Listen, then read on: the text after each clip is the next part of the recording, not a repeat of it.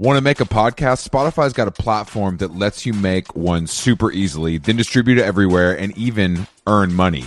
We like that. All in one place for totally free. It's called Spotify for Podcasters, and here's how it works. Spotify for Podcasters lets you record and edit podcasts right from your cellular telephone or your computer, so no matter what your setup is like, you can start creating today. Then you can distribute your podcast to Spotify and everywhere else, those other places that podcasts are heard. Video podcasts are also available on Spotify, and when you want to take conversations with your fans to the next level, Q&As and polls are the best way to get them talking. With Spotify for Podcasters, you can earn money in a variety of ways, including ads and podcast subscriptions. And best of all, it's totally free, zero catch. We've been using it ever since we started How Long Gone. And ever since I discovered Spotify for Podcasters, I feel like having the option of turning off the Q&As and the polls on the user dashboard has really helped boost my creativity and take it to another level. I highly recommend giving it a try. Download the Spotify for Podcasters app or go to www.spotify.com/podcasters to get started.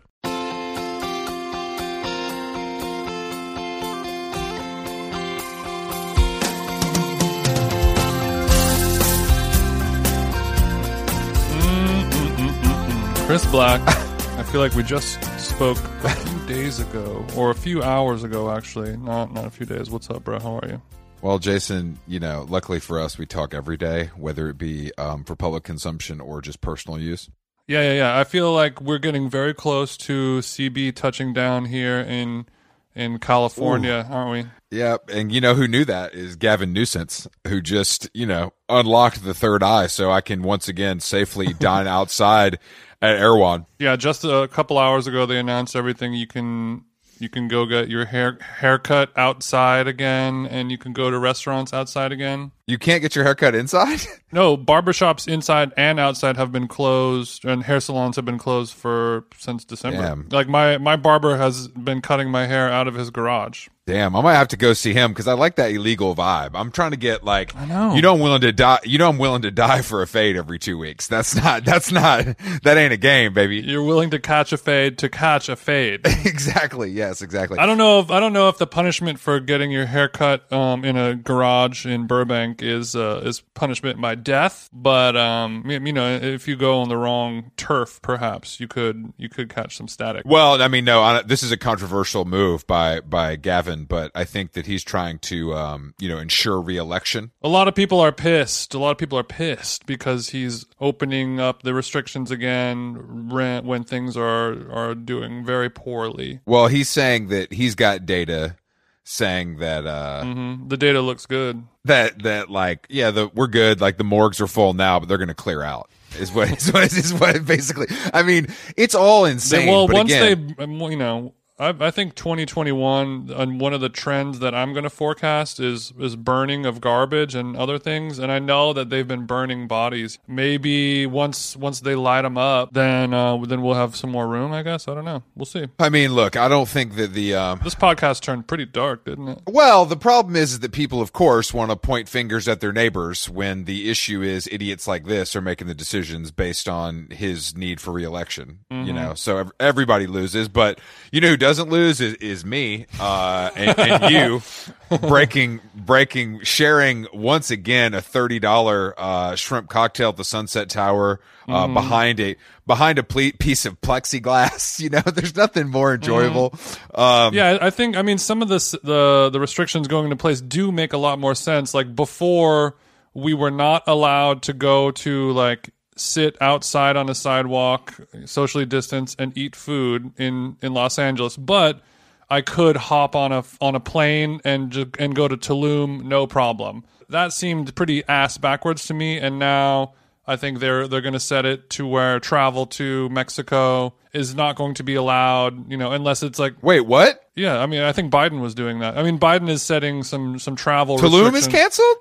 Man, fuck this, bro. I'm out of here, fam. For people who are going there simply for pleasure or for fun or for sports, they're gonna put the kibosh on that for a little bit. But then we can sit on the sidewalk. Why else would you go to Tulum? If you had, a family emergency or something? Yeah, my family emergency is we have to go to Tulum. That's Well, we have to, Chris, we have to do yoga. We have to do yoga in Tulum, or something bad is going to happen. Well, I hate to break it to you, but some people are actually born and have families in Mexico. They don't just use it as a vacation destination. I know that may come as a shock. Wait, to you. what? I know. I'm sorry. I didn't want to be the person to let you know this. Damn, I hate when Jason's the first to tell But me something. it just makes so much more sense. Like Diplo doesn't need to go to Tulum, but like do we not come. No, use another example, please. Okay, Diplo doesn't need to go to Joshua Tree right now. No, I mean, but like Diplo should be able to go to Joshua Tree with his 4 friends who all got vaccinated in 2018 because they're reptile overlords. They're all good money. That's fine, but like I've been told that some dumb bitch shouldn't be allowed to go to Tulum because she wants to take some bomb ass pics because international travel is terrible for spreading a pandemic. I thought that if you are a DJ, ketamine and heat will actually kill the virus. Therefore, you don't need the vaccine. Ketamine and the heat of a dance floor should take care. Exactly.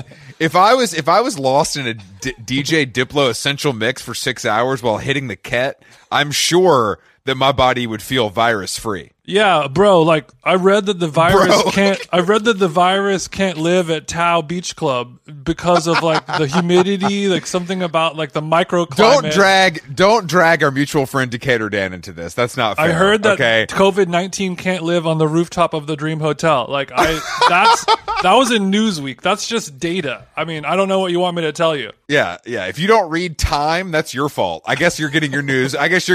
From CNN or MSNBC or the failing New York Times. Must be nice. Luckily, I am immune to the haters, and that's what's number one. That's the number one immunity I care about. But we both were talking earlier. All joking aside, both of our parents are getting the vaccine today or tomorrow in the near future. Since my mom is actually an essential worker and my dad is just old. I'm glad to hear that Big Mama's getting her Fauci ouchie. my Big Mama is able to get the Fauci ouchie, and the thing about the Fauci ouchie and the way it's distributed, she's literally gonna get stuck like a pig, isn't she? But it's fucking crazy that this life-saving virus, you get this shit in a Kroger. Like, it's crazy to me that you get it. Like your mom, you said your mom's going to like All right, Disneyland, what's crazier, right? getting it in the Kroger or my mom dead ass pulling up to motherfucking Disneyland to get a vaccination? Excuse me, if you do have Mickey ears on, you can move to the front of the line. Just come around here to the left. It's fucking crazy. But I guess we are living in a post-apocalyptic world now. Like in high school, I would go to Disneyland and have a time of my life, scamming on chicks, fighting people from Fullerton, and blacking out on ecstasy in some ball pit. I never, if you told me that, like, in the year 2020, Disneyland will be closed, it'll be taken over and turned into a government vaccination site because there'll be a worldwide pandemic where millions of people die worldwide. Like I'll just kill myself by then. Like, what's even the point? But here we are. Jason, but what is the point? You know what I mean? Honestly, what is the point to all this stuff? It's fucking raining here. I just don't. I mean, I ended up. Today I told you I was in the gym. I put on that new track "Whoopty" by CJ that everyone's loving. And I told this to the group chat, but I literally, as I was on the rings, I forgot we talked about it like almost like a month ago. That was like mid-December when we were talking about. Yeah, Whoopty. Friend of the show, Mardeep, put me on our end of the year playlist. But this morning, on my fifth set, I think fifth set of ring dips today. Whoopty comes on, and I'm not a big club night guy. Obviously, I don't really party. But all I could see in my mind's third eye was TJ in front of a massive room full of sweaty ravers, and they just wanted to hear Whoopty, and you were blasting an American Spirit, just smashing that Q button over and over. No, and I mean QCUE, not QANON.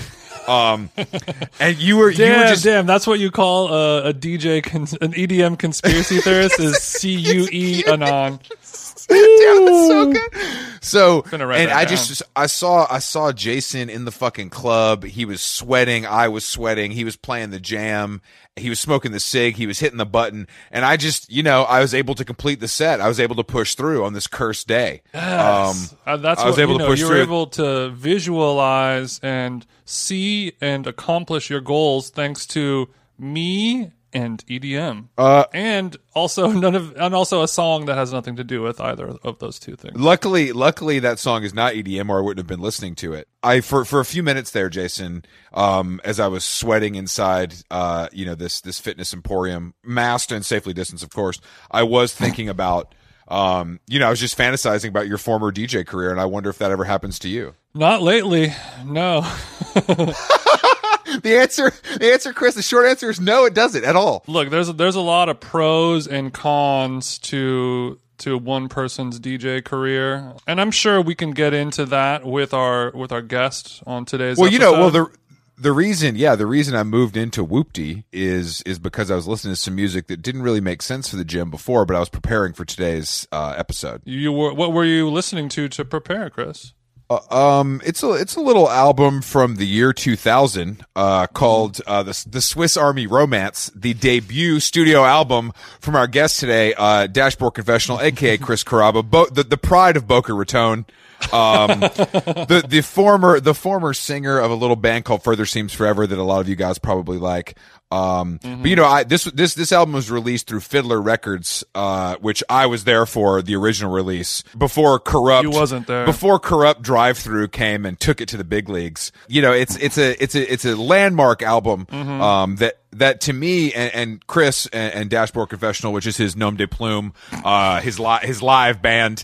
I prefer the acoustic, just kind of raw versions, but sure.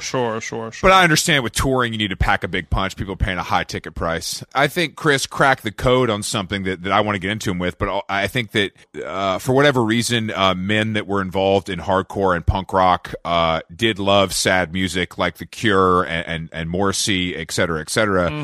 But I think Chris and his band were able to kind of crack the code on making that work in a way that had never been done before. A crossover, I would say. Yeah, he was able to make sad music triumphant, I would say.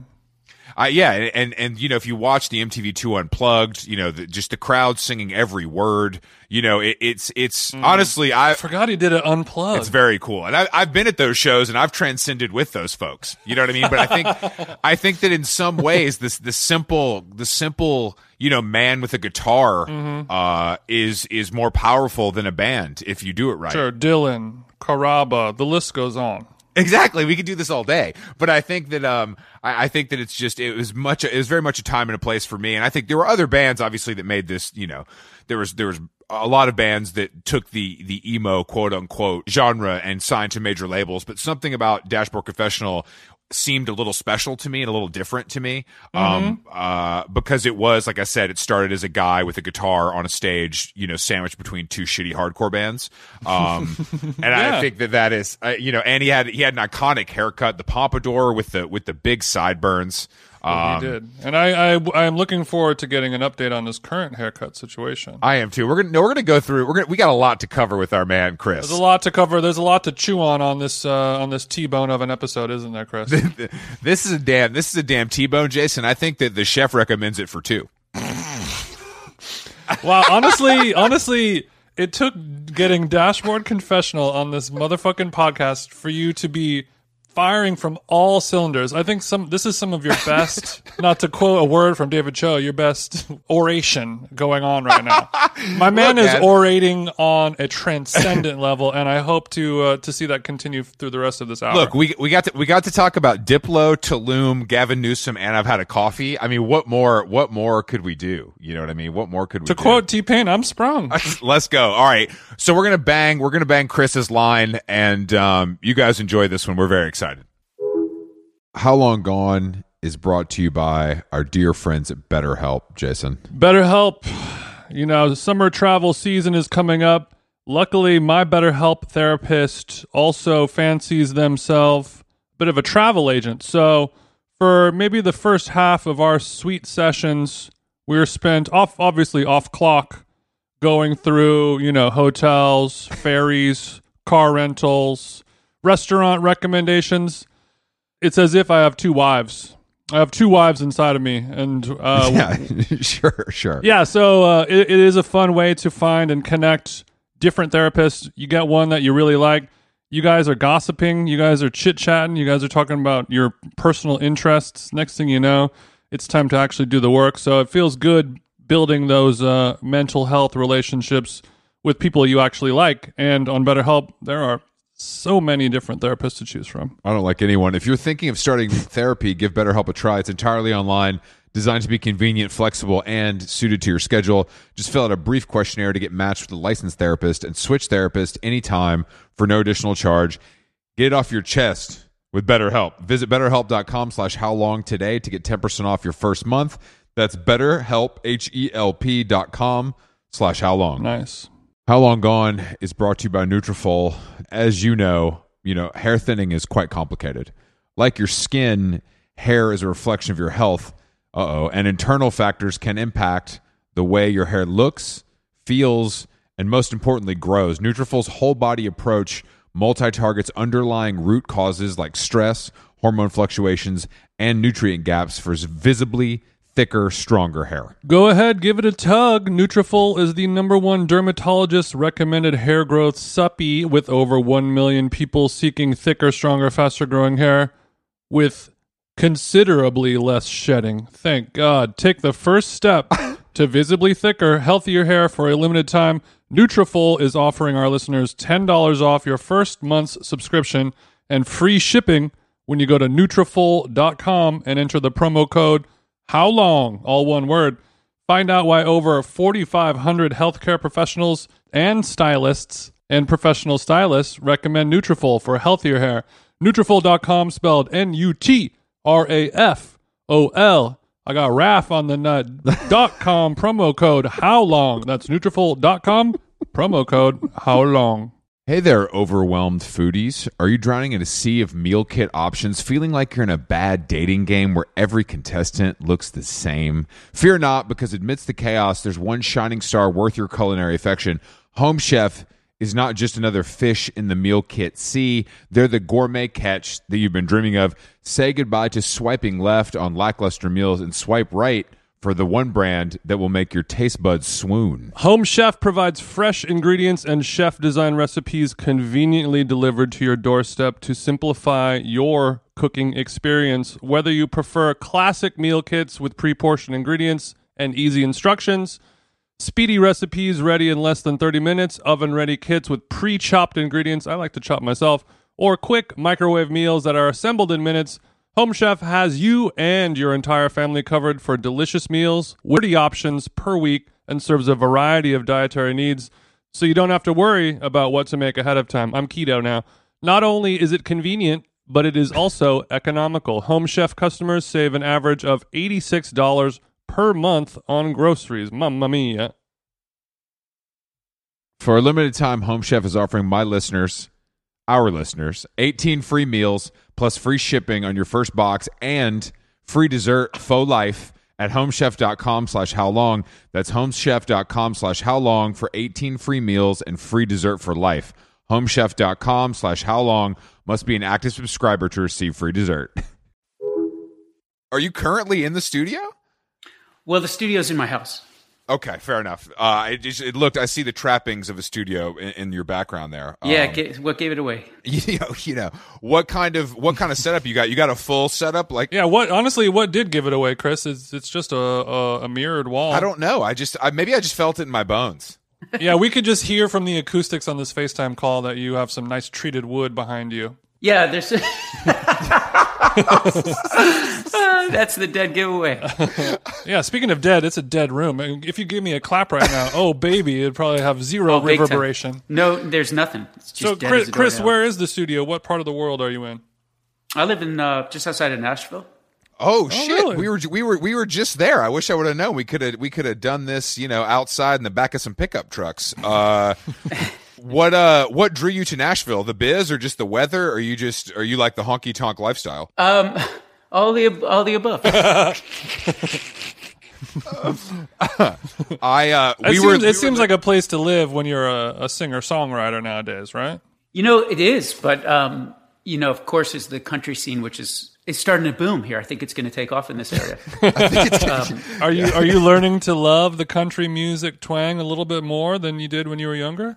Yeah, but not because I moved here. I think I kind of I discovered artists like John Prine and Doug Moore into like Willie Nelson. Mm-hmm. The country music that I'd been exposed to was just whatever was on the radio in the early 2000s or whatever, and so that wasn't quite. That was not it, Chief. that was not it, Chief. That was not it. Not for me, anyway. However, there's a huge like underground scene here and counterculture scene. So there's like all kinds of post-hardcore, post-punk bands, emo bands. There's a thriving hip hop community. There's even like a thing called the Other Nashville Society, which is pretty elaborate community for non-country acts. You guys, I love that you guys get lumped in as non-country acts. All of us only together. Only in Nashville. Some recovering non-country artists. Yep. Yeah. I mean, yeah, I think that our generation, I think we're all probably similar age-wise, but I think our generation, country radio was what was sold to us. And when you dig a little deeper, there's really some great stuff there. I think there's some incredible songwriting that's just like timeless, and it doesn't have to stay in its lane. Some people that listen to Dylan can fully get on board with Townes Van Zandt, for example. And for sure. I think there's like incredible examples of that now. Like I think Casey Musgraves is an incredible example of like, oh yeah, baby. She's country, yes, but it doesn't make any kind of difference what genre other people say she's in for me. Lumped in. Yeah, I agree. We actually, Jason and I both, we went and saw Casey Musgraves in L.A. It was a great show. She did a new song with Troye Sivan, actually, that is not country at all. That's very good. Yeah, it's pretty wild. A few songs on her album are just straight up disco, I would say. Yeah. Yeah, for sure. I would she's agree. Hot. But that's just one example. She is beautiful. That helps no matter what the genre is for any artist, I think. Yeah. So, we love the music business. But I love living here, I've got to say. Like, I really love the community and the how's the Whole Foods, though? The Whole Foods is on point. Yeah. we got a sick Trader Joe's in town. So it's got everything you need. But I mean, I happy to hear you've got options. I remember when I was touring in Twin Forks, one of my other side projects, and we had a drummer for one tour that was helping us out, and he lived in a really expensive city back home, I think in Seattle. So he was like always like mining his last penny. Mm-hmm. And he was always kind of saying, "Oh, that's too pricey," whatever it was, except for Whole Foods. He only shopped at Whole Foods, so we called him a Whole Foods billionaire. That's what I'm going to start calling Jason. Yeah, you kind of are describing my life. That's the only thing I really spend my money on is overpriced food. Mm-hmm. I respect it. My clothes are threadbare, and I'm living in my car, but my sprouted almonds cost more than your fucking hat, bro. I didn't. I'm not a big Trader Joe's guy. Whole Foods makes me feel good. Trader Joe's I don't like the feeling inside there. Even though it offers good product, I just don't like the way it makes me feel. Don't hate, bro. Don't hate. He has an aversion to discounts. He likes to buy everything at full price. That's true. Yeah, I don't like discounts. It's true. I don't like discounts. It makes it. But you're from Florida, so I thought you might be a Publix loyalist, Chris. I'm a fan of Publix. I'm going to be straight with you guys. I'll go to Publix before I go to Whole Foods. I don't know what that says about me to you. Wow. But to me, wow. That's home team. What it says to me about you is you've got a little something called integrity. And I'm not talking about DWID either. I'm talking about no DWID. It's pumping in your blood. I grew up in Atlanta. I'm actually in Atlanta right now. So I've spent a lot of time in Florida. Not so much South Florida as much as the Panhandle, because that's much closer to us. But what do you think? What do you think's in the water down there? Why is hardcore and punk specifically? Why does it thrive in Florida maybe more than some other places? And T-Pain. Well, I think the punk and hardcore scene in many places is a reactionary thing, right? Mm-hmm. So especially in like I said in South Florida, you've got like an area that is like filled with immense wealth, and then like this disparity between like the haves and have-nots. Mm-hmm. And I mean, it's like Beverly Hills-ish kind of almost thing, like where you either we're part part of the yacht club or you worked at the yacht club. And I was the latter. So I'll say, like, to combine those two things with the fact that, like, we were, you said, oh, I only really get to the Panhandle. The thing is, with South Florida, it's like so far south. You get to Atlanta, you get to Georgia, you're going to veer instead of going down south even further to go, 12 hours to play. Yeah, it's brutal. To play a show. So we had this lack of, we were really isolated. We weren't getting shows. I mean, I still think we get fewer shows there. I don't live there anymore. I say like I do. I feel connected. Your secret's safe with us. Okay, it's fine. But we still get fewer shows than, most other places get. And I understand the economics of that from a band's point of view. It's really tough to get that, burn all that gas money just to play to 50 people, down in South, it's 12 hours away, or you could go 3 hours and play to 50 people. Makes better sense. So we had to make our own scene. And so there was this really dedicated spirit of cooperation. Let me give you a few examples. Like, you would have a friend would book the show, so you'd do all the flyering, and then one of your other friends would work the door, and then everybody came to every show. It didn't matter what genre it was within this counterculture stuff, within the punk or hardcore, or even ska bands, indie bands, whatever it was, like whatever it took.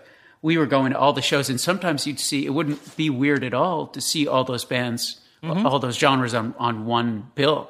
Because we were just, trying to stack the deck and make sure we were giving everybody their chance to make it. And then the other thing was, everybody was in everybody else's bands because there weren't enough musicians for every band to have all the musicians they needed. So you by default, you like ska now, I guess. That's rough. I don't know that I was ever in a ska band, but there's. Look, I was in like hardcore bands. I was in post-punk bands. I was in pop-punk bands. I was in math rock bands. So, when you... Forgot about math rock. I forgot about math rock as well. Never forget. Never forget. I'm sure you can't. But I mean, I think that's interesting, though, because in the intro, I saw you play plenty of times in Atlanta in those early days, and I think it was... I think it's interesting that you would always be sandwiched. I mean, sometimes you'd be sandwiched between pretty serious, like, hardcore bands. You know what I mean? Yeah.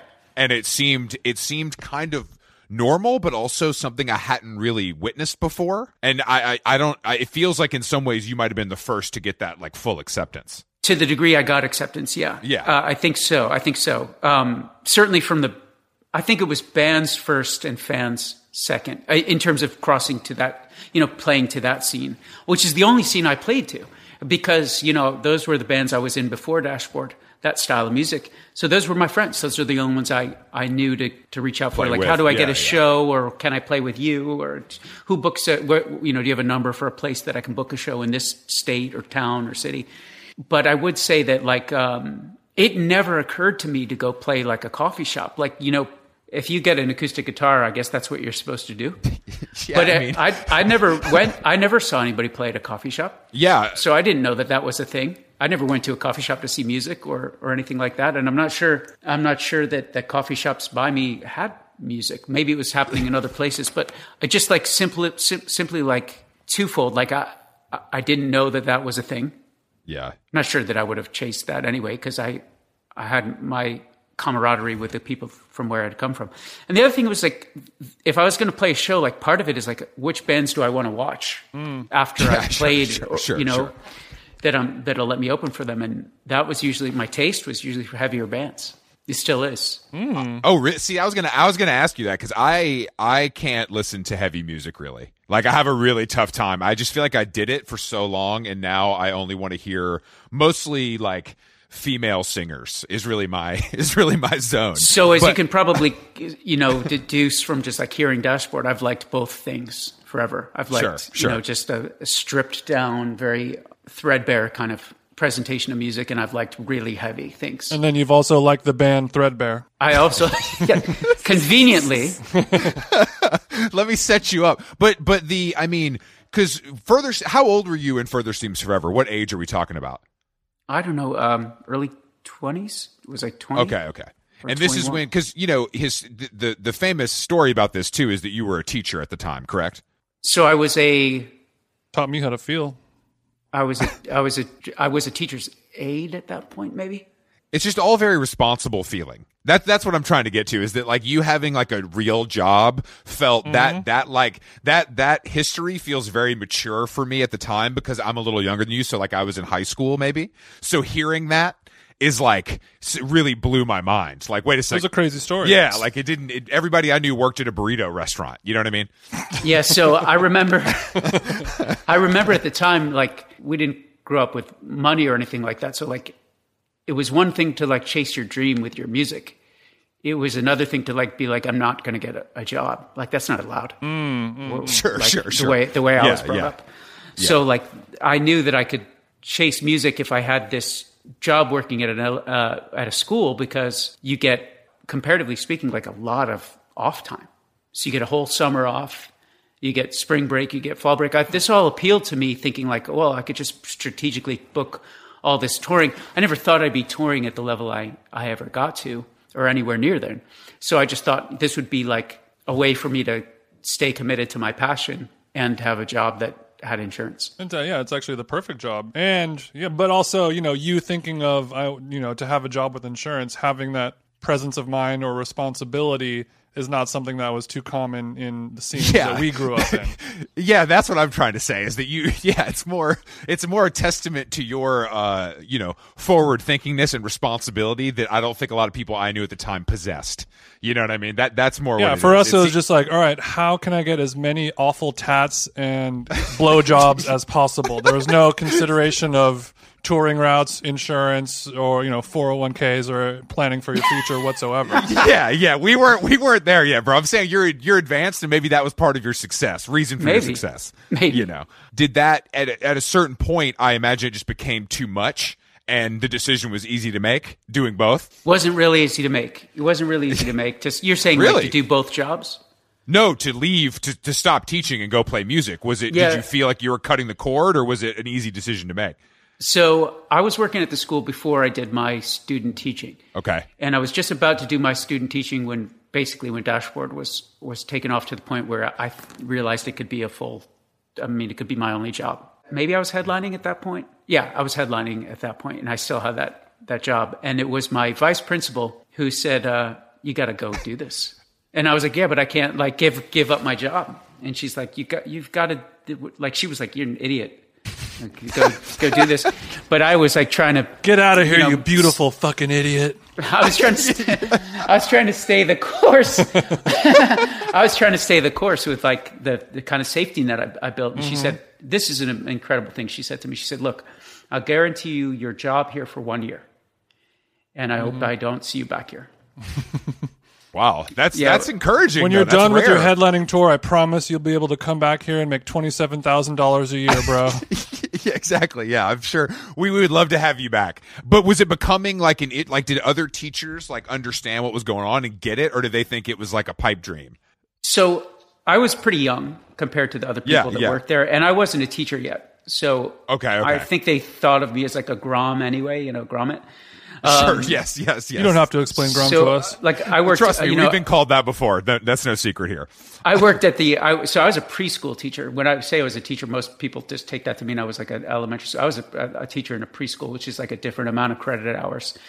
And then I worked at that same actual Groms. The actual Groms. And so then I worked at the same elementary school for the rest of the day doing teacher's aid and after school stuff. So I don't think the other teachers thought of me as much of anything other than like, there's a guy who's going to be a peer to us one day. Yeah. The faculty wasn't going to crumble if you left for the summer. I don't think the ceiling was going to fall. There were no danger of that in any way. But I had a lot of friends there that became lifelong friends. And it's interesting too, because a lot of them, they've been tertiarily like a part of my career as I've gone from playing in these like super tiny basement shows where they were there, and to playing, huge amphitheaters or whatever. And there they are in every picture, they're all the way through. So it's kind of a nice way to mark the timeline with these people I respect and look up to. Hopefully you hooked them up with the backstage pass at least. Yeah. I mean, I guess it was an after show. It wasn't a backstage. It was an after show. Of course, after show.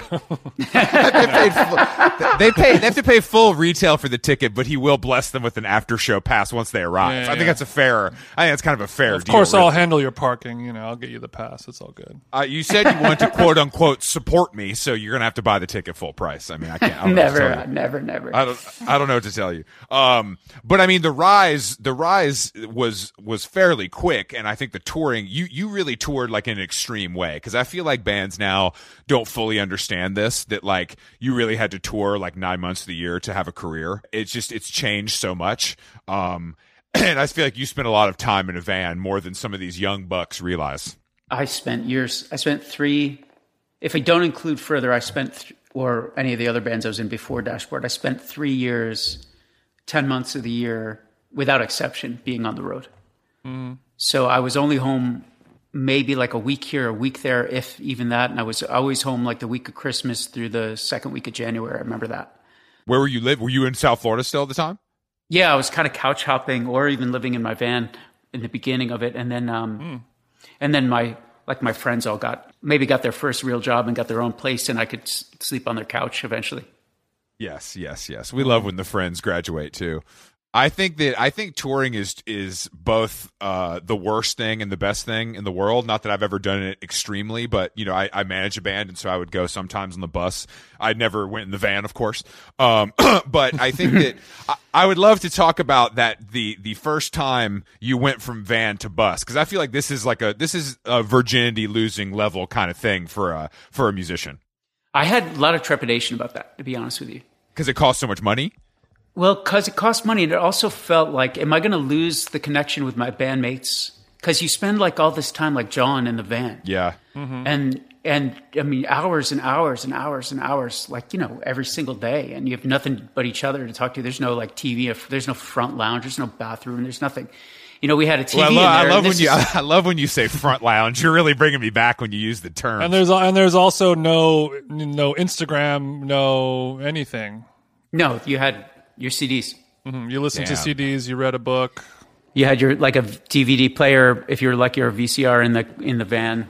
On the little TV that you. So your managers and your agents are like, yo, it's time, we got it. Like the accounting works out, but you're still like, I feel like this could fuck things up. That, and I also felt like there was I was always really cognizant of you can't go back. Yeah. And I really loved who I'd come up with, both in my band, that got me to being in that band and in my band, but also the audience I played to and with. And I was really very nervous that would like somehow radically change it. And I don't know that it radically changed it, but it did change it. You saw Almost Famous, I'm sure. Of course. You know the vibe. But I mean, the difference is did you have a master lounge, John Mayer style? Did you have the full master bedroom, or were you a guy that made that a gathering area and just slept in a bunk like the rest of the guys? Oh, of course I slept in a bunk. I sleep in a bunk now. Well, not now. Really? Not right, no, not at home. Not right now. Now I assumed you were taking private planes between shows, Rolling Stone style, but I'm sorry to hear that. Well, I mean, not every show. Only Europe, they're a little closer together, But I mean, I think that because this like when things really start going, this is MTV TRL era. That was a big part of your kind of that helped you a lot. Yeah, absolutely did. But probably more than that was Napster. Oh shit. Like, because basically everybody's downloading your shit for free. And something Jason and I talked about too before the show, and like I said, I've seen you before, and like I was watching the Unplugged before we did this, but the amount of singing along is truly like Beatles style deafening. And for people to learn those lyrics, they were getting it on Napster, is what you're saying. And they would pay to come to the show, and they know every fucking word. Yeah, so that's like, and for a long time I was, and I still am, like I have no qualms with that. But I was really, really grateful for it because I didn't have any distribution. I wasn't when I started, I was, on a really, really small label, Fiddler Records. And then that record was bought by Drive Thru, and they had some distribution, but then they shelved it when I didn't sign with them. And then fuck Drive Thru. No, they're cool. They're cool. I think it was just they're cool. I think maybe that was too hard a term to put it on there, but like they didn't, they weren't like repressing tons of copies because I wasn't their band anymore. Mm-hmm. Yeah, and, of course. No, that makes sense. That was a harsh way to say that. Did you leave Drive Thru for Vagrant, or did you go to a major? Well, I never signed to Drive Thru. They just bought that record, and we were in talks to. But then you had to. Then somebody dropped the bag on you. You had to go. You couldn't do it. I understand. So I was interested in Drive Thru and some other labels, and of course I was heavily interested in Drive Thru because they were doing a good job with the Swiss Army Romance, but then I got to know the people at Vagrant, and we were all, like all the bands, were all my friends, as were some of the Drive Thru bands for sure, like Newfound.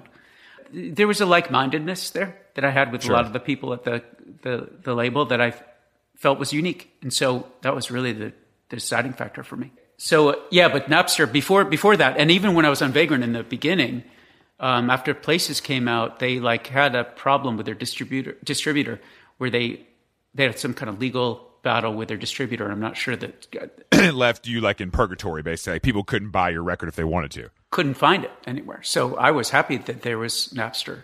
Damn, when you go to Tower Records on fucking Monday at midnight and they ain't got the new Dashboard Confessional, what the fuck are you gonna do? You got to go to Napster. That's it. So Napster definitely helped your career then, without question. Because you're going to make a lot more money on tickets for a concert than. Yeah, I don't know if I thought of it that way, but it was more like it gave me an opportunity to be a real band. You know, like it's like I think you're only like a real band when people care about your songs. Once people care about your songs, it's rarefied air. So what do you mean exactly by care about your songs? I think everybody would tune into this podcast knows what I mean. You know, like where it's like it's more like it's not like a passive thing where like, oh, this tune is cool. You know, I'll turn up the radio when it comes on. It's like you really just there's some kind of connection. I know you guys know what I'm talking about. No, I totally do. I do. I just want to hear it in your words because you're a damn poet. For lack of a better way to phrase it, there's just like you have a relationship with the music as a listener. Mm-hmm. And I think it's quite different than just, you know, having music piped into the car from your radio. It's active listening versus passive listening is maybe an easy way to describe it. I think that also that's a little bit of a generational shift too, and this is something we talk about all the time, is the algorithmic kind of like playlist, you know, lo-fi beats to study to world we live in now. There's a lot of passive listening going on. I would say it's encouraged over active listening. Whereas I think during this time period, there wasn't much of a choice, you know. Though I agree with you. Like the whole world probably, I can't think of anybody that doesn't have that feeling I described with like Phoebe Bridgers. So there are artists coming out left and right that are, I would call, quote unquote, important. Mm-hmm. And by that, I mean like people need them. Once they hear it, they need it. No, totally. I would say that about Phoebe for myself. Me too. Have you played with her before? No, I would sure love to. I think the other thing that's so interesting to us specifically is coming from, you know, I think that on the outside, hardcore scene is this kind of macho, you know, boys club moshing kind of thing, which it is in many ways. But I think that what always struck me about you, what you're able to do, is like you would capture that audience. And I think something people don't realize maybe also is that for some reason these same macho bros are listening to The Cure and the Smiths and things that are much more emotional. So I feel like you kind of in some way bridged that gap and made it palatable in a big way. I don't know if you feel like that, but that's kind of how I see it. I think so. I mean, that wasn't, you know, none of this was by design, but I think in retrospect, I agree with you that that's what I would say that's what my opinion of the whole thing was, or my view of the whole thing was. But I think you really nailed it on the head. Like, I really don't know anybody that listens to hardcore that doesn't also listen to The Cure or the Smiths or both. I want to get to the bottom of it. Like, I want to know why that because was such. I think, like, we're all like, we like care deeply. You know, like we feel deeply. Yeah. Like those hardcore kids, as macho as some of them might be, although I would maintain that in our scene, it wasn't terribly macho. Like it wasn't overly macho in the hardcore scene in South Florida. Some of it was, but generally speaking, they also. Well, unfortunately, Jason's from Orange County, so he cannot relate. That's right. Both of you guys are fucking pussies. I'll take all your asses. But you know, it wasn't exactly the, you know, Warzone and Cro-Mags at CBGB's vibe. Well, no, it's also not Boston, which to me Boston was always the most violent. Yeah, Boston was a rough scene. But I think you're right. I think feeling deeply is the through line there. But I always found it, I think that, because when you try to explain hardcore and punk to a girlfriend or someone that has no understanding of it whatsoever, it really doesn't. If you play them like a Converge record and then you play them a Cure song, and you're like, I listened to both of these things when I was 14 and really mad for no reason, it's really tough to compute. Like it's hard to find the through line there. Yet it makes perfect sense to me if you told me that. It's really hard to compute, but I think that you were able to, and I think that's, but I think then if it crosses over and we're talking about this Unplugged era, because did they bring, I want to talk about that because we all grew up with that, but did they bring Unplugged back to MTV2 and you were one of the first people to do that, or how did that come about? Well, I'll tell you some of the story, but Alex Coletti is the creator of Unplugged and producer of Unplugged. Okay. And Unplugged was off the air. It was, they had made a new one in maybe 5 years, maybe more. And he came to one of my shows. I didn't know him. We had a common friend. And he came backstage and told me who he was and what he did. And that what he saw that night was what he'd always hoped to see at MTV Unplugged. And I was beyond flattered. About a month later, he reached out to me. He goes, I think I could bring Unplugged back for you. I want this bad enough to do it. So would that be something you'd want to do? Are you kidding? And so and we were the first, maybe we were the only one, I don't know. But I know we were the first non-platinum band to ever do an Unplugged. Oh, wow. Shit, that's a crazy fact. So I never thought about that.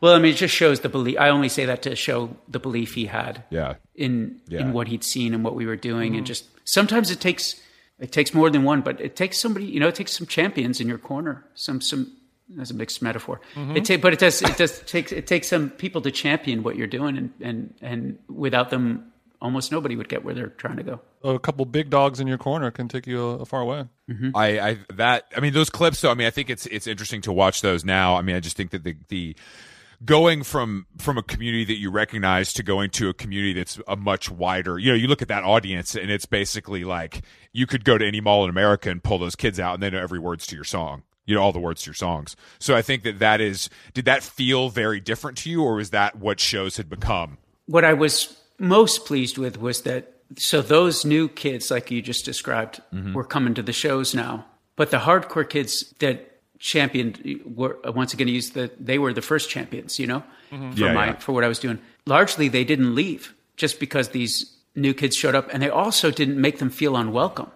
So all of that is like the perfect storm, because that doesn't really happen. Usually, like when a punk band, I use the term, loosely, not defining my music, but the ethos, when a punk band gets bigger than where they were when you discovered them, you kind of detach sometimes, or you get angry, or you don't like their new fans. And that just, to a large degree, didn't really happen with us. There was this feeling like among the original crowd that we did this. And then the next group that they invited in for the next round, they felt that they did it. And it was a real community spirit, like this communal effort. That is very rare. But I was always pleased. That is very rare. I was always pleased that they never, like the original audience never largely didn't scoff at these people who weren't like them, and they would have probably considered not cool, maybe. Yeah, I've been to concerts like that where it's like a really powerful, personal, lyrical artist like yourself, and you look around at everybody and you're like, yeah, this is an awesome collection of random people that I would probably never, hang out with, but we have this thing in common that is so strong and powerful in us that it's just like your family. I don't care if all you people look like dorks to me. Yeah, exactly. I think that was the case. Yeah, it's a beautiful thing. It's real. No, it is, and I think that's like something that is very exclusive to music for sure. But I also think that the term, the thought of selling out and stuff is so over now that it's nice to see that you kind of bypass that in some ways. I was really concerned about the sellout thing though too. That was another reason I wasn't so super psyched on a bus. Yeah. I just didn't want to I didn't want to risk selling out. It wasn't that I was afraid people would call me a sellout. I knew that they would. The event, I had no doubt in the American public to call me a sellout. Yeah, it happens to everybody if they get just beyond the circle that, you know, you first encountered them at. You know, it's just, that's how it goes. Or it went. I don't know how it goes anymore. Yeah, when you're able to buy a new laptop without like really thinking about it for a long time, you're a sellout. Exactly. Yeah, exactly. Yeah, when you have when your MacBook is too new, it's over for you. So like that, when I was thinking about when they were like, you know, we got to get a bus. It just makes sense for X, Y, and Z reasons. And I was like, yeah, but the last thing for me to come to grips with is like, yeah, but people will have feelings about this. Mm-hmm. Yeah. I don't think that happens anymore. No. I don't think. I mean, I in good and bad ways, I think younger people today don't give a shit about anything, or they give a shit about the wrong things too much. I think that's kind of when it comes to this stuff. I mean, even just talking recently about, you know, what matters. It's truly all anybody wants to talk about is streaming and Spotify playlists, and you know that is what people care about. There's no discussion of ethos or selling out or not selling out. That's just not. I think that everything is just maybe too globalized. Yeah. You know, I think, and that's, you know, I think I'm sure you were, you know, mail ordering records and like having, you know, correspondence with people via the mail and these things that took just a lot of effort that is extinct. We don't have to do that anymore. Yeah, I used an atlas on my, you know, first touring stuff. I had to use an atlas. Not even MapQuest, because I didn't have a computer, so I didn't own a computer, so I couldn't use MapQuest. Shit, that's fucked up. Pre MapQuest is a fucked well, up. Well, it was probably during MapQuest. I just didn't have a computer. You just didn't have access to the Quest.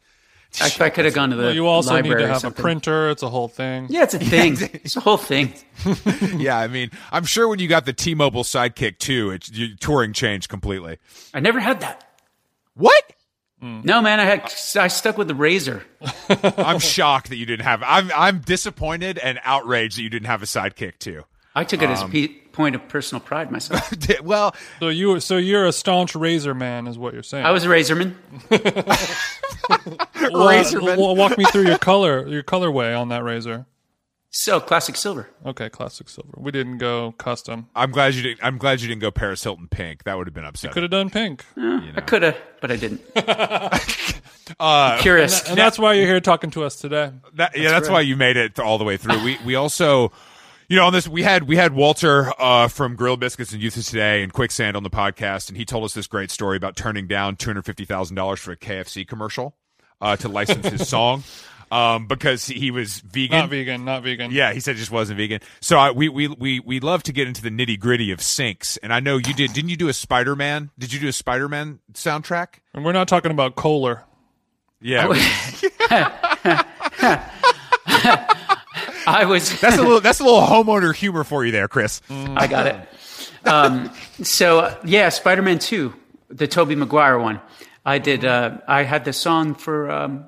That was the single for Spider-Man 2 and was in the movie. And it really was an amazing experience. And I got to, among other things, you know, there was a career boost that was huge. And there was this, and I really am proud of the song as well. But also I got to, that's when I started to get to know the people at Marvel. And I still have a long-standing relationship with all those folks. And I grew up like a comic book reader big time. That I still have an ongoing relationship with them. This hit personal notes for you as well then. Oh, absolutely. You would have done a song for Spider-Man 2 unpaid, most likely. 100% would have. Love that. Did you write the song for the movie, or was it a song that existed? It was neither. So, or maybe it was a bit of writing it for the movie. I'm not sure. I had a song. I gave it to the when they asked for it. When Leah Volek, who is badass executive at Sony Pictures, I don't think she's there any longer. She, much like Alex Coletti, was like a champion of what I was doing, and she was a punk rocker. She had been in the front of house for Richard Hell. Whoa! She used to mix Richard Hell, and she was cool. Like this young executive superstar, and she was really in tune with the counterculture stuff that was happening at that moment, including my band. And she asked if I wanted to contribute a song for the soundtrack, and I said, of course, yes. I gave her a song. And then she allowed me, she was like, do you want to see the movie? It was like not even finished filming, but they were doing screenings of the work in progress. And I got to go to the Sony lot and watch the movie. And it was just an incredible experience. And I remember leaving there with a feeling of like, I'm not sure that my song, that the song I gave them is as good as I would hope to give them. I didn't think that before I saw the movie. I then went on tour, like it was like a Japan and Australia, and then we came back to Hawaii before we were heading off to further touring. I only say this to illustrate this point. We had 2 days off, which seemed like weeks. Yeah, at that point, we were so busy all the time. So we had 2 days off in Hawaii, and on the second day, I wrote Vindicated. And I remember feeling this real certainty that was the song I should have sent her. Mm-hmm. But the book was all locked up, you know what I mean? It was, the record was in the can, mm-hmm. and they were done. The next day, I showed it to my bandmates, and we recorded a demo of it on stage. And I decided I was going to send it to her. I better try. It was better to try. A fourth quarter Hail Mary. Now, I certainly didn't think that was that this was giving us a single or anything like that. I didn't think it was a single-worthy song. That's not why I gave it to him. I just thought it was a better song for what this movie felt like after to me. After seeing the movie, you felt differently, and this kind of came to you. Yeah, and I really liked the song I'd written, which has never been released actually. Oh, How Long Gone exclusive. If you want to, just let us know. You know. Yeah, we have worldwide we have worldwide distribution. We do have worldwide distribution. We offer competitive deals, so just let us know. Yeah, just email me the AIF after we're done recording things. Okay. Anyway, so she said she listened to the song and she kind of like whatever that song has, she got it right away.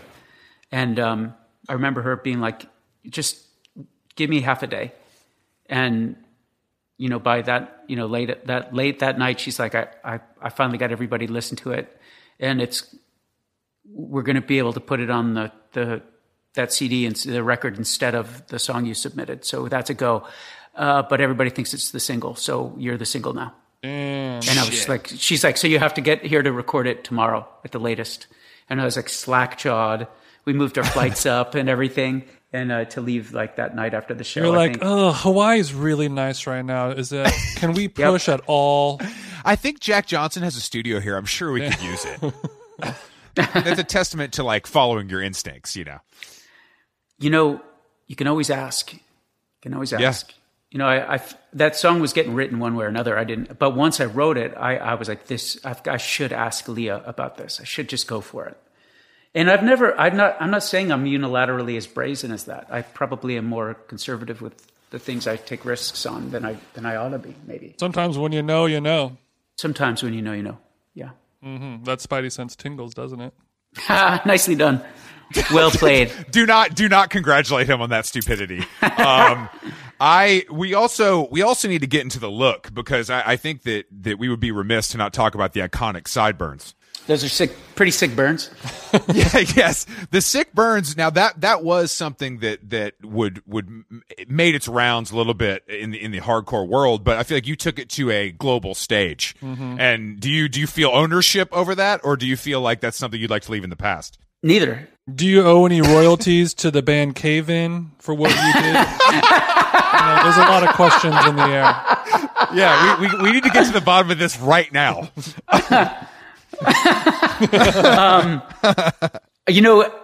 Everybody I knew had those sideburns. I didn't think I was like doing this wild deal, because you just mentioned like our whole scene. Every dude had sideburns. We had those sideburns. We had a very, very small T-shirt with Paul Frank's monkey on it. Mm-hmm. How much Paul Frank were you rocking? So much. You were rocking. You were rocking hella Paul Frank with the girls' jeans. Oh yeah. Yeah. Basic. See, my problem was I was too big. Does a bear shit in the woods? I was too big for all that stuff. Not just overweight, but just I'm too tall. Jason's 6'9", so he could never wear that kind of stuff. But you really had the perfect body type for that look. Yeah, I'm like, I have a waifish kind of build. But I think the sideburns, how long? Now, the sideburns made it pretty far. In length of sideburn or length of time? Both actually. It looked to be grazing the defined jaw. Just answer the question. Yeah. We're interrogating you, okay? You don't get to ask questions. Oh, sorry. You're right. My bad. You know exactly what we're talking about. Yeah, don't play games with me. Yeah, so they were both grazing the chiseled jawline, but also I feel like they made it through a couple album cycles. Or am I wrong? Yeah, you're right. They were both chiseled and long lasting. And long lasting. And what's going on now with the hair story? I feel like there's a lot more hair now because the pompadour, another iconic hardcore cut. That was what you paired with the sideburns, which I think is kind of that's an iconoclast of look, really. Oh yeah, that's a go-to. Yeah, Chris, let's go ahead and get you out of that beanie now. Mm-hmm. And we can lose the shirt. We can lose the shirt while we're at it. Now you're married. You're married, right? Yeah. So did you know your wife when you had that look, and now you've gone on to have a different one? Like, how does she feel about that? I don't imagine she gives it one shit. Is your wife pleased with your overall physical appearance? She can take it or leave it. Everybody's got to settle eventually. Nothing true. Yeah, it's very true. It's very true. But now this home studio you have, is this something you're using? Have you been hitting it hard during the quarantine and like really laying down some tracks, or have you been watching The Crown? So I was hitting it hard before we left for our 20-year. So there's a lot of music recorded or completed or nearly completed. Then I was in a pretty bad accident at the beginning of quarantine in June. Shit. Are you good? One day I'll be good again. I've probably got another 6 months or so. I was in a motorcycle accident. I broke both shoulders and I severed the muscles in my biceps and deltoids on both sides. Oh and, my God. I've never heard of that kind of injury, to be honest with you. Yes, it's pretty bad. So anyway, I've been most of the time I've been spending in this studio has been like just relearning how to play guitar, which has been wait. Wow. So it's a full on like you have to relearn how to play guitar because of the muscle issues. Mm-hmm. Yeah. And I'm sorry. Yeah, it's okay. I'm really loving the fact that I can play guitar now and just loving the act of playing guitar. I'm sure it's kind of like falling in love all over again. It really is. It's, when you've got such a relationship with something like that and it's gone, it can really fuck you up, And when there was a period where I wasn't sure to what degree of skill I'd be able to gain back playing guitar, but I knew that I'd be able to play guitar. Yeah. And I was ready to accept whatever level came my way just because I love it so much. And that's you can't live without it, Yeah. I guess it's I don't fully understand. So is it like, does it come back to you slowly when you're holding it, or is it something where you're like literally taking lessons or watching YouTube videos? I've been taking lessons. Wow. Yeah. Wow. I never took lessons ever before. I mean, I took a couple here and there, but I didn't. Sure. I didn't take lessons. Yeah, I would have just assumed your body just can't do what your brain is telling it to yet, and all you have to do is rehabilitate the muscles. But it was beyond that. I think it was beyond that because the muscles were severed and redraped in a different slightly different direction. Oh wow! So there was I'll tell you this. So Fred Mascherino from The Color Fred, he was in Taking Back Sunday. So, he reached out when I was in the hospital. Anything I can do, we want to help out, and he lives in Pennsylvania. I live in Tennessee. So it wasn't so much he was able to do. And he kept checking in on me though, of course, as my friends all did. And he said, he was asking about how the music's going, and I wasn't able to play yet. And he kept asking, as time went by, as the weeks went by, any music yet? No, I can't play. And he called me. He's like, hey, you want to take guitar lessons? And I said, Fred, I can't, I literally can't play. He's like, well, try to play today. Give me a shot tomorrow. And so I called him back the next day, and he was like, so how long were you able to play for? And I think it was 3 minutes. And my strumming hand, I was having the muscle memory problems, but the main problem was that my strumming arm, just holding it, sitting down and everything, but just holding it at an angle, the muscle would burn out within 3 minutes. I couldn't bend my own arm with no weight in it. I just couldn't bend my own arm like a bicep curl. I couldn't even do that. The weight of a guitar pick. The weight of a guitar pick would burn out the muscle in 3 minutes. And so Fred, being awesome, was like, all right, because Fred is in addition to being an awesome musician that everybody loves and this great writer, he also went to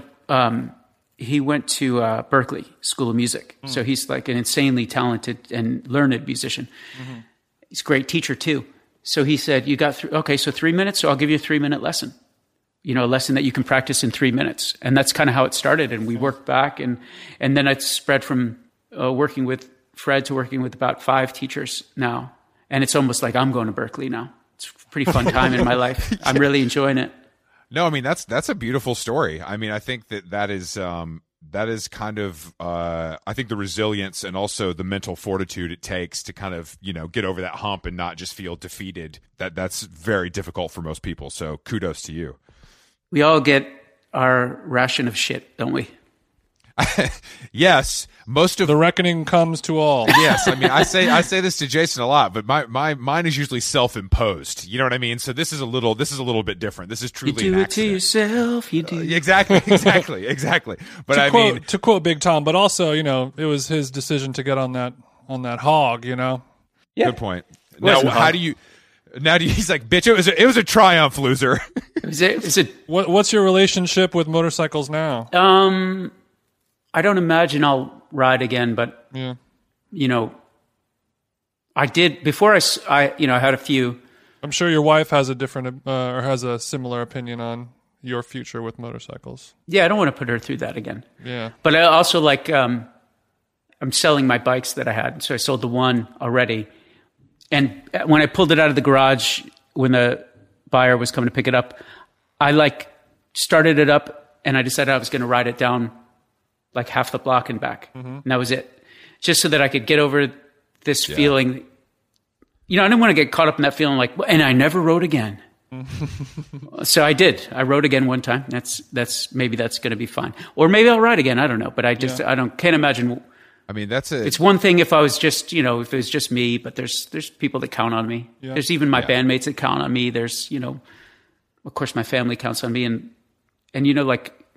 I don't want to lose this. This is more important to me than anything else. And millions of people all over the world that count on you. Yeah, that's the thing. Yeah, I guess, I don't want to throw that out either. Not to be cheesy, but, I actually don't want to make light of that. I actually do think that there's I have a long, lasting tacit agreement with these folks that listen to my music that I'm serious about it and I'm not phoning it in. And I want to care about it as much as they've shown me they care about it. Man, well, that's the through line through this entire episode is you're a very responsible person. Yeah, no, truly. I mean, I think that there's this kind of understanding in the world that musicians are these kind of irresponsible. I don't give a fuck. That I'm going to throw a TV out the window. I do coke every day. That's kind of what it was built up, at least for me. That's who I looked up to. You know what I mean?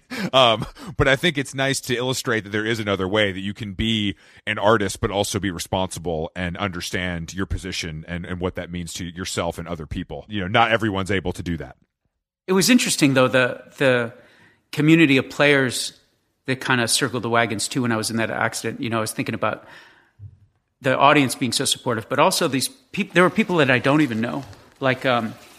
Richard Fortis, who's one of the guitar players in Guns N' Roses now, reached out to me with some real good sage advice and encouragement about the road on rehab, on physical therapy, because he'd been in a similar accident and had similar injuries. And that was a huge kindness, for him to reach out and be like, look, I've been here exactly. And this is what you kind of need to expect and be ready for. Oh yeah. I mean, that's incredible. I mean, I'm sure that especially at the time that hit pretty hard in a good way. Yeah. I should, I don't know if I mentioned this, but I don't know him at all. It's not, he got your email address from your manager or something kind of situation. Yep. And he knows that, if this happens to somebody else in the future, you're the type of person who would do the exact same thing. Yeah, I absolutely would. So what is the timeline for you right now? Are you physically, you feel pretty good and now it's just about this guitar stuff and rehab, or is it still a touch and go situation? I mean, it's all a process. Probably, sure. I think I'm about halfway through on both things. But I've come, just this last month has been, the last 4 weeks has been a big leap for me in terms of range of motion and strength and things coming back in that regard. Yeah, I'd love to hear Congratulations. Yeah. Chris, we're happy that you're okay and that you were able to join us. We'll look for new music in the future, and I'm sure you'll be very excited to hit the road when the time comes. Oh, I can't wait, man. I'll be ready before the touring comes back. I'll make sure of it. Good. That's what we would expect. And people can obviously stream all your music wherever music is streamable, and they can follow you on Twitter, Instagram, etc. It's at Dashboard Confessional, correct? Yes.